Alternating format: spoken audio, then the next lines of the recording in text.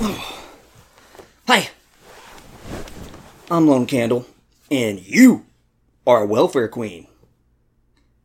Okay, I'm not talking about traditional welfare, nor people who don't work for a living, but all too often people zealously complain about welfare and government subsidies without realizing how much they suckle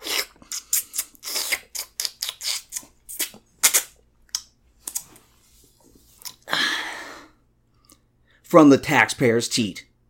Because taxes aren't enough to pay for government expenses, the government takes on a lot of debt. So you're a breast philanderer, gorging yourself on the milk of both taxpayer and national indebtedness. Do you get health insurance through your employer? Then you feed on that udder like a baby cow. Did or do you pay mortgage interest? How does that taxpayer and debt-financed milk taste? Have you sold a house? A queen of welfare you are. Have you contributed to a 401k or individual IRA plan? Did you thank the American people for that handout? These programs cost the American people more than the following traditional welfare programs combined: the Earned Income Tax Credit, SNAP, also known as food stamps, housing assistance, money paid to low-income disabled, blind, or senior citizens through SSI, Pell Grants, welfare to work money through TANF, child nutrition, Head Start, job training, food for pregnant women and young children through the WIC program, childcare, LAHEEP, utility payment support, and a phone subsidy called Lifeline. Now, just because the government is helping you out doesn't mean it's a bad policy. It could be for the betterment of society. Such policies could be in the national interest. But recognizing that you yourself receive benefits is important to avoid hypocrisy.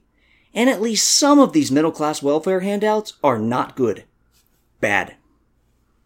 One example of bad policy is the mortgage interest deduction.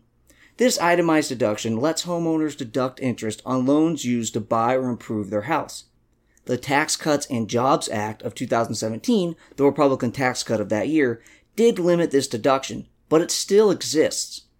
Let's first look at a few downsides. While it isn't the most expensive program in the world, especially after the 2017 tax changes, it still adds billions of dollars to the debt every year, about $27 billion in 2019. It's a limit on human freedom. The government is incentivizing you to take certain actions over others. And how does it do this? By taking money from one person and giving it to another. That's inherently unfair. Why should one productive taxpayer have to pay more into the system than someone else just because the latter chose to own rather than rent? Don't be confused by this being a tax expenditure. Spending in the tax code is still spending. Under a normal subsidy, the government takes taxes from everyone and then gives money, say $100, to person A.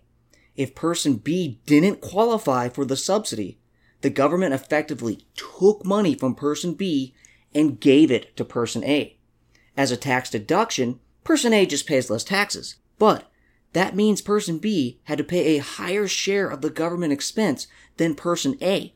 In the end, person A still gets an extra $100 that person B didn't get, and that extra $100 came from people like person B who had to pay relatively more in taxes.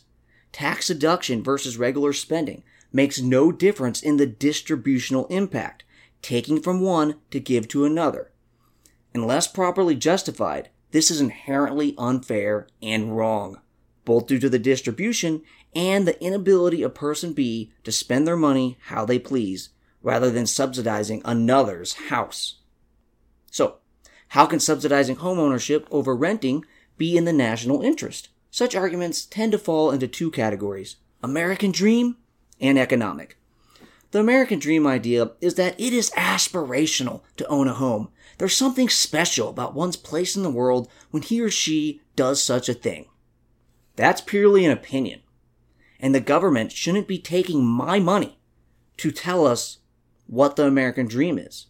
Most of us are essentially wage or salary workers, not landowners by trade. We don't need to own land. If we want to, that's great. But there's nothing inherently American about owning one's home. It isn't clearly a better way to live. The government shouldn't be using force, and yes, all taxes are taken by force, to incentivize one way of living over another simply because it feels like the best aspirational goal to some people. If people want to own a home, let them, but leave my money out of it. Economically, the arguments are that homes produce a lot of economic activity and give individuals equity.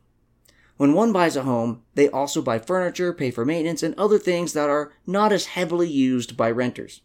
Also, homes can be a good investment to help people maintain and grow their money. What's the problem with the economic arguments? This line of thinking acts like the money just disappears. Money invested in a home and spent on home-related activities doesn't just disappear if someone doesn't buy a home. It usually doesn't sit under a mattress. It is either invested or spent on something else.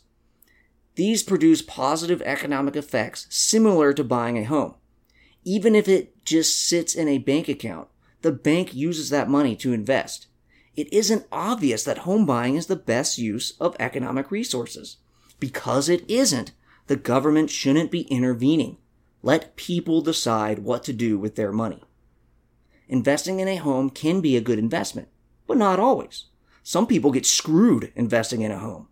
If the bulk of one's wealth is in a home, that's putting all of one's eggs in a single basket. Usually the S&P 500 does better than a home. It's not obvious that home buying is the best place for one's money. If you're in a good market, it can be very good. But it is not such a clearly good choice that the government should be taking money from one person to subsidize another for making that choice. Furthermore, the government incentivizing housing can go very badly. The 2008 economic crash was built upon unrealistic, skyrocketing housing prices and debt.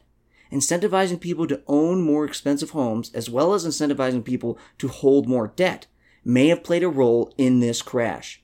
We must remember that when we incentivize something with governmental power, we are messing with a market's natural order, and this can cause distortions with devastating consequences.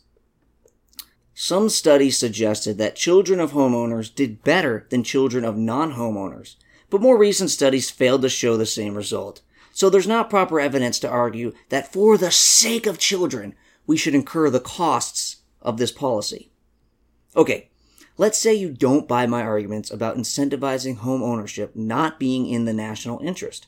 Let's say you believe home ownership is an inherent part of the American dream, and has economic benefits for individuals and society as a whole. So you want more people to own homes and therefore support the mortgage deduction. It still wouldn't make sense to support this policy because it doesn't increase the number of homeowners. People have looked into this, and it mostly convinces people who are already buying a home to buy a bigger and more expensive home, or a second home. People who are purchasing look at their budget, then take the mortgage deduction into account, and are like, cool, I can afford a little more. Thanks, taxpayer, for that extra square feet or nicer kitchen counter. You're not welcome. If you can barely afford a home, the interest deduction isn't going to make a big difference. It's rarely going to be the financial threshold breaker between being able to afford a home or not. The more expensive your home, the more you benefit. Also, only those whose itemized deductions are larger than the standard deduction are eligible. So many lower income people won't qualify for the deduction at all. Additionally, the deduction's value is based on one's marginal tax rate, meaning those with higher incomes benefit more. These factors cause the following fact. Most of the subsidy's benefits go to the wealthy. Don't let this be presented as a benefit for struggling working Americans because it primarily benefits the well-off who don't need help. Worse, the mortgage deduction doesn't simply not achieve its goal. It's counterproductive. The deduction actually reduces homeownership. How can this be?